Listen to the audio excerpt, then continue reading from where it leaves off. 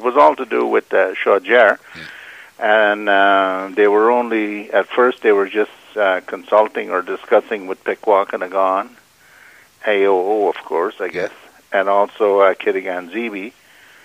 And then, and on the start, the only ones that it wasn't even NCC, it was the promoters themselves, Windmill, that was, the ones that were having these discussions or consultations, I guess, with, the other tribal council. And then after that, we kind of elbowed our way in there, I guess. And so then they started to to invite us, everyone, to the meeting. And then when they have those meetings, they try to just stick to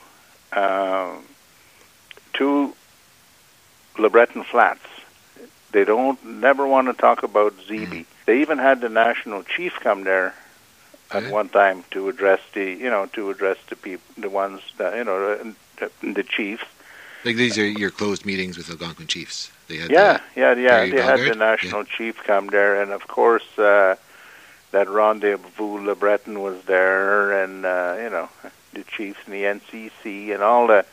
Even the national chief, all he talked about was LeBreton and how good it is that the Algonquins will be involved in this partnership.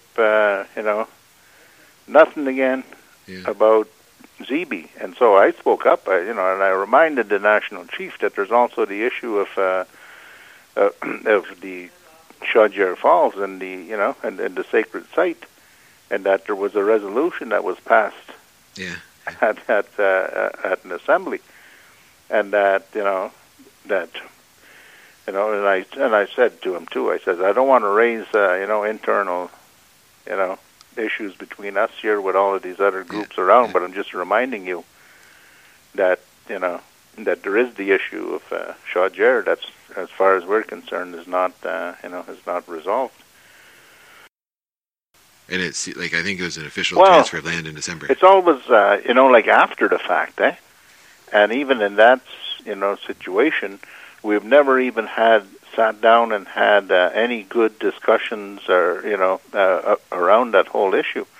Every time, like I said, when we go to those friggin' meetings, the big focus is on LeBreton and how to get how to get us involved in LeBreton Flats, and and what kind of training we can get, and what kind of street names we can we can get, and just the token shit, So that's basically what we've been, that's what their focus is on all the time. We've never had any substantive discussion on transfers, with them saying, here's what we're doing. We're transferring this. What do you think, How is this going to, how is this, do we have your free, prior, and informed consent?